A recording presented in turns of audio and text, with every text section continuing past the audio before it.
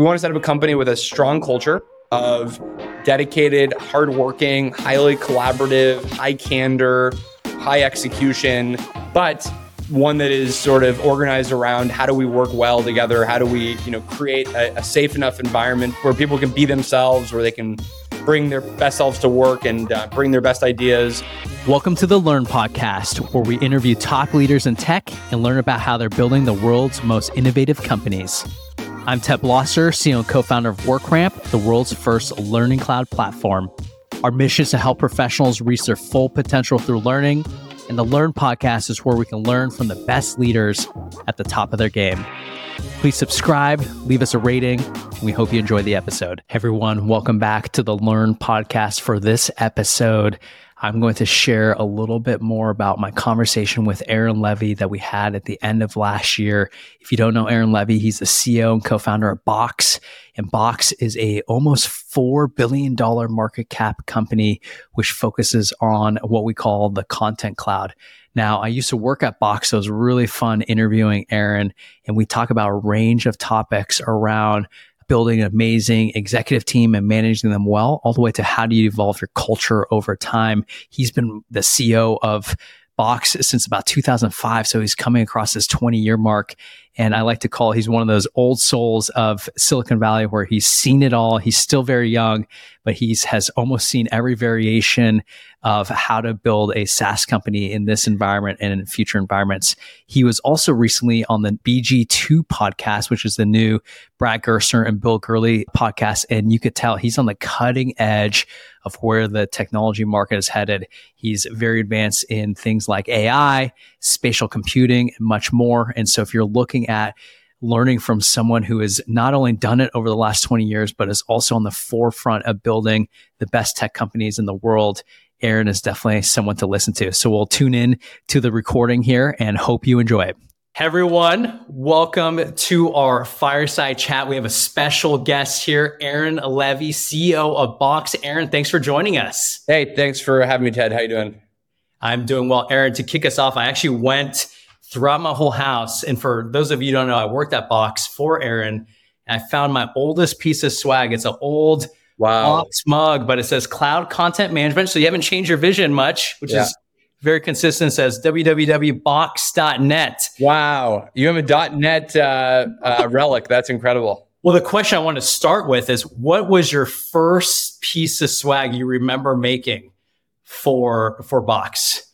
First piece of swag, there was a Justin Timberlake, Andy Samberg SNL skit that is not work appropriate.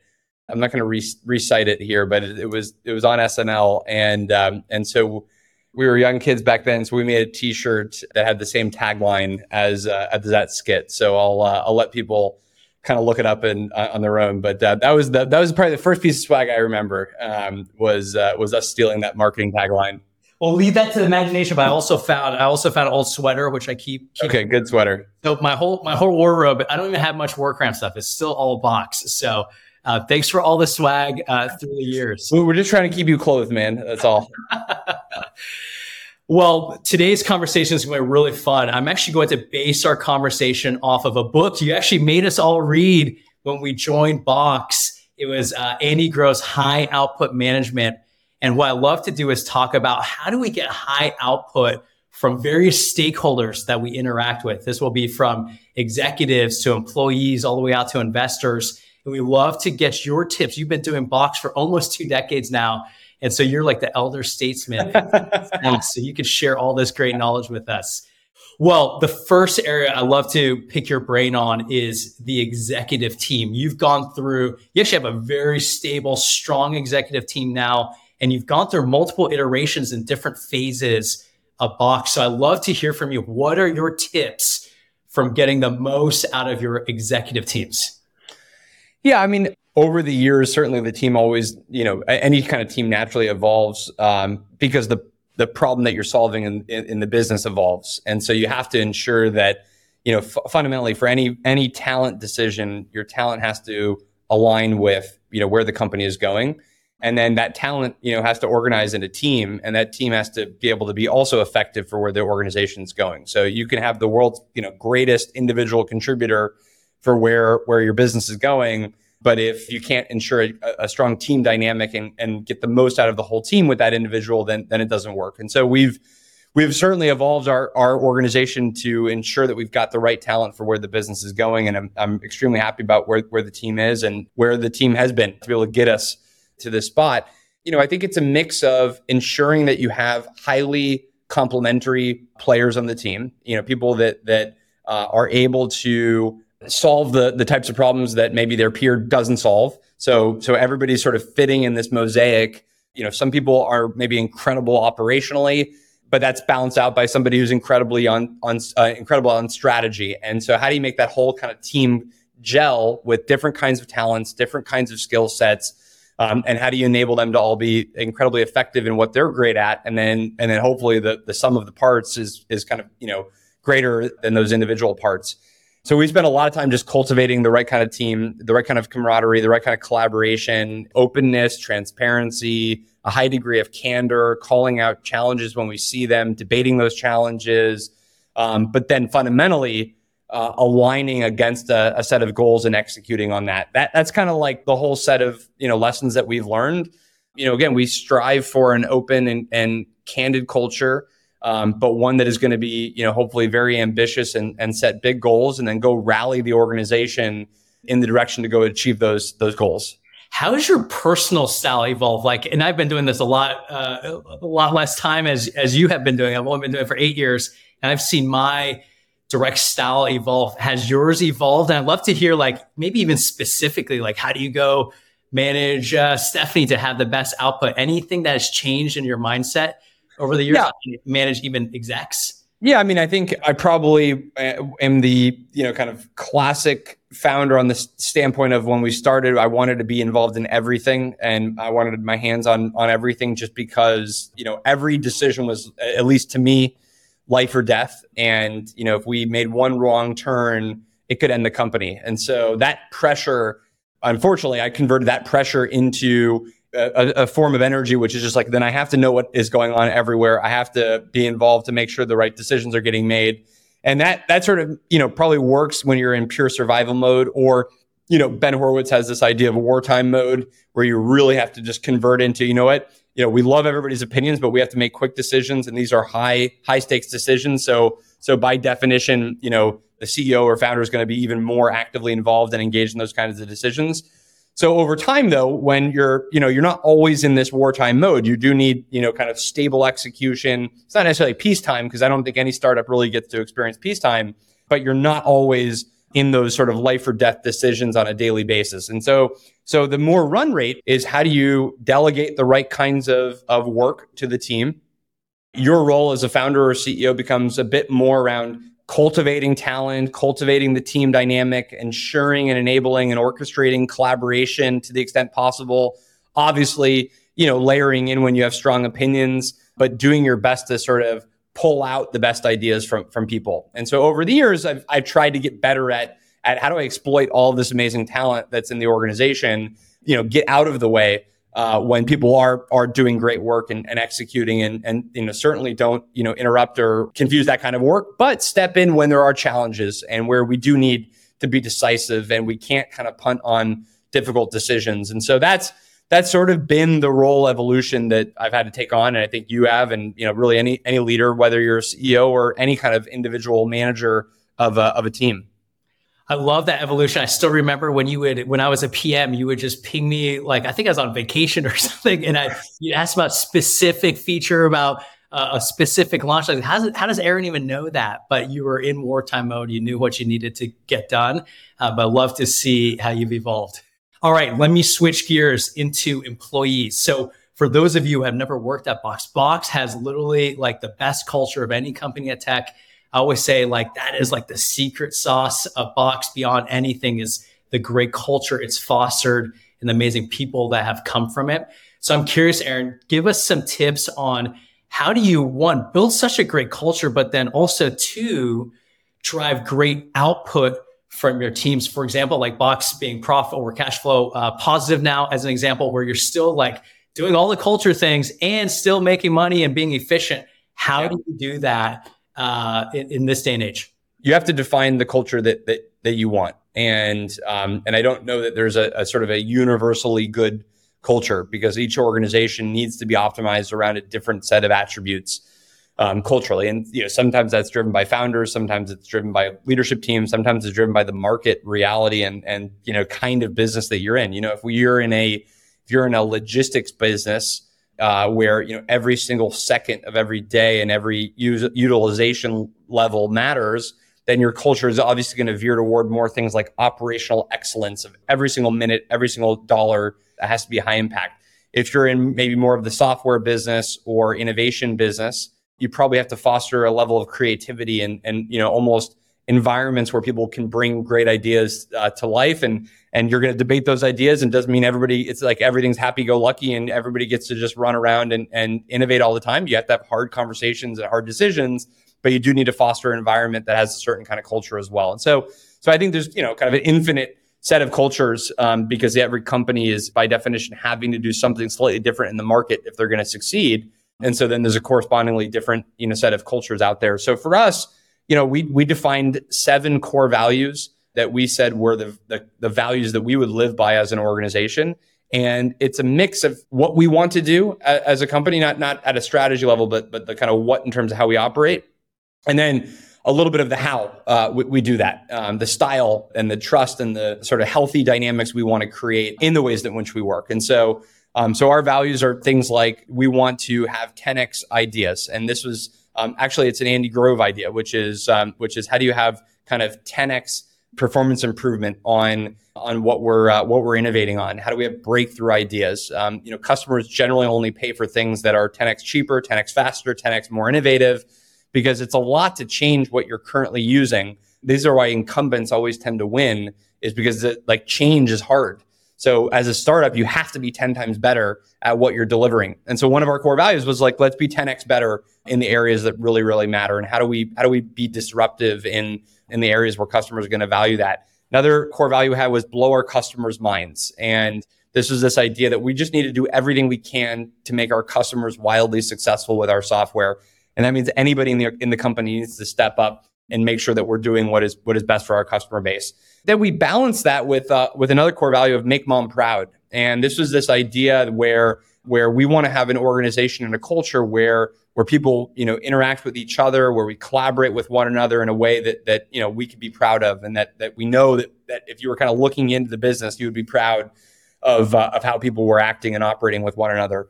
So those are the core values that we set up, and then we define those very relatively clearly. And over the years, we kind of continue to iterate on them and craft them. But the key is to reinforce them across the business.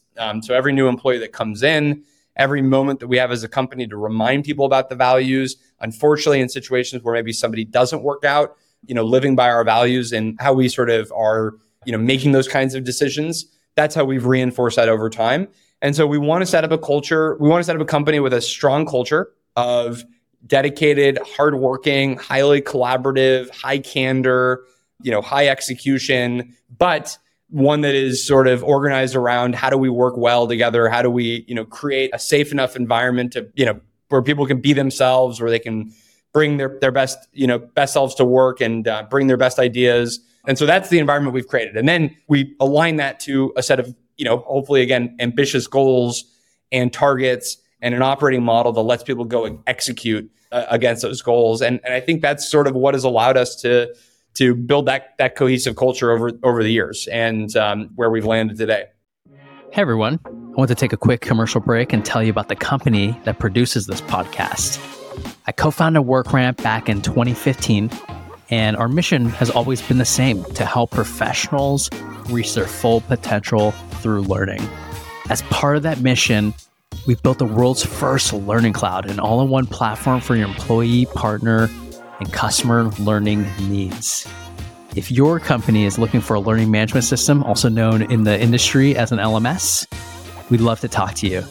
You can reach us at our website, workramp.com, or you can even email me directly at ted@workramp.com, and I'll get you in touch with our team. Hope you're enjoying the episode, and back to the show. Box has been around for about 18 years. Let's call it product market fit, 15, 16 years or so.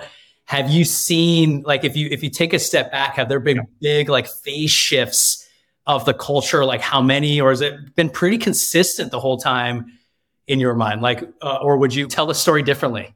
I think the culture has certainly evolved as we've scaled, but the thing I've been very happy with is there are some things that naturally just definitionally change. When you're 50 employees, right? You can get in a room, make a decision, and like a week later, the product could pivot. And you're doing that, again, out of survival, out of trying to find that product market fit. And at 2,500 employees, we probably can't do that as easily, but we wouldn't really want to. You want stability, you want consistency, and then you want compounding value to get created. Any company that's sort of changing its strategy every year or 2 years, you're probably not getting the benefits of that compounding nature of software, at least in our industry. But ultimately, we want a culture where we can line up against a set of goals and go and execute on those. And as we've scaled, I think we've just been able to do that better because you get more at bats, you get more feedback loop of what's working and what doesn't. If I look back at our operating system as an organization for things like goal setting or aligning the company on goals, 12 years ago, it probably looked very different than it does, today or the past 5 years, because we tried a bunch of things and we iterated, and now we think we've landed in something that is a sort of sustainable approach to that type of thing. Similarly, the way we made hiring or firing decisions may have been a little bit different 10 or 15 years ago, but over the years, you kind of build that feedback loop, and then we've improved things, and now we've landed in a spot that we think we're good at, we're good with, and that we think is sort of best for us. And so we kind of do that by category: hiring, goal setting, business processes, how we drive execution. That has evolved over the years. I think the parts that are universal and timeless are just like, what are your core values? What's the mission of the company? These things have, remained relatively stable over time. I will say you also did a great job. If you're adjusting the culture, you would make it fun. And we've stole one, Burn Busters, from Box. Oh, nice. Okay, cool. We use Burn Busters and it's really saving money in the company, but you made that fun where it's like, hey, it's no longer about spending all the money we can to grow. It's about being efficient. And we've used that internally for our WorkRamp 2.0. Oh, cool. It's learned from you because you made it a fun culture shift as well. So let's close off. I want to talk about one last area, which is customers. And what I love to learn from you is, and I'm going to frame it this way: how do you get the most out of your customer base when we talk about high output? What's the best way for you now? Have you evolved your thinking? There's things like user conferences, like BoxWorks, to new products, to like just showering them with CS resources. How has your viewpoint evolved on how do you get the most from your customer base where they become loyal followers of your brand and your business? You have to start with what are you doing for them, kind of almost obviously. To the extent possible, everywhere across the business, we are as organized and aligned on this mission of making our customers just incredibly successful. And, again, this value of blow our customers' mind is sort of, deeply enforced across the organization at all levels of leadership. And this could be everything from, if we have a site incident, how quickly are the engineering and infrastructure teams going to rally against that, to if we have an individual customer issue, top to bottom, how aligned are we at going and solving that customer problem? And so I think you have to, establish a culture of being customer first, customer-centric. And then when you do that, you then get the benefit of your customers want to tell you, things. What new feature do they want? What better ways could you serve them? What markets should you be, entering? We are always listening to our customers at all times. We encourage, anyone in the company to be, pinging the product team or me if they are running into customer feedback or ideas that we should be listening to. Probably 95% of what we build as a company is coming from customer feedback. It doesn't mean that they're literally submitting a request and then we're building that, but the ability to listen to and synthesize all the different ideas and things that we're hearing from customers and then converting that into our strategy is sort of what we're doing all day long, whether it's explicit or kind of almost implicit in how we operate. So I'm a massive believer that all value eventually comes from customers in terms of what you need to do for them. And then it has to be extremely aligned to what you're doing has to be extremely aligned to their needs and wants and wishes. And so we've just tried to, again, build a a very customer-centric, customer-first organization to go and drive that. I could attest that. There's a story where we had customers who were stuck in an elevator at headquarters, and Aaron went to go talk to the customers that are stuck there, asking for feedback, pitching them box. Do you remember that story at all? Well, I think that's like the definition of a captive audience. So, I definitely exploited that opportunity. But probably the bigger lesson there is like get better elevator maintenance. I don't think you ever want customers stuck in an elevator. I'm gonna go dig this video up somewhere in my box archives. I'd love to see that one. So. All right, Aaron. Hey, really appreciate the time you spent with us. We learned so much today from you, and best of luck with everything. Thanks, Ted. Appreciate it. And great to see you folks, and have a great conference, and go WorkRamp. Thanks for listening to the Learn Podcast. If you're a fan of the podcast, do us two favors. One is subscribe to it so you can get the latest update of our most recent episodes. And two, write a short review of the podcast. This helps us get discovered in the broader podcast community. Thanks again.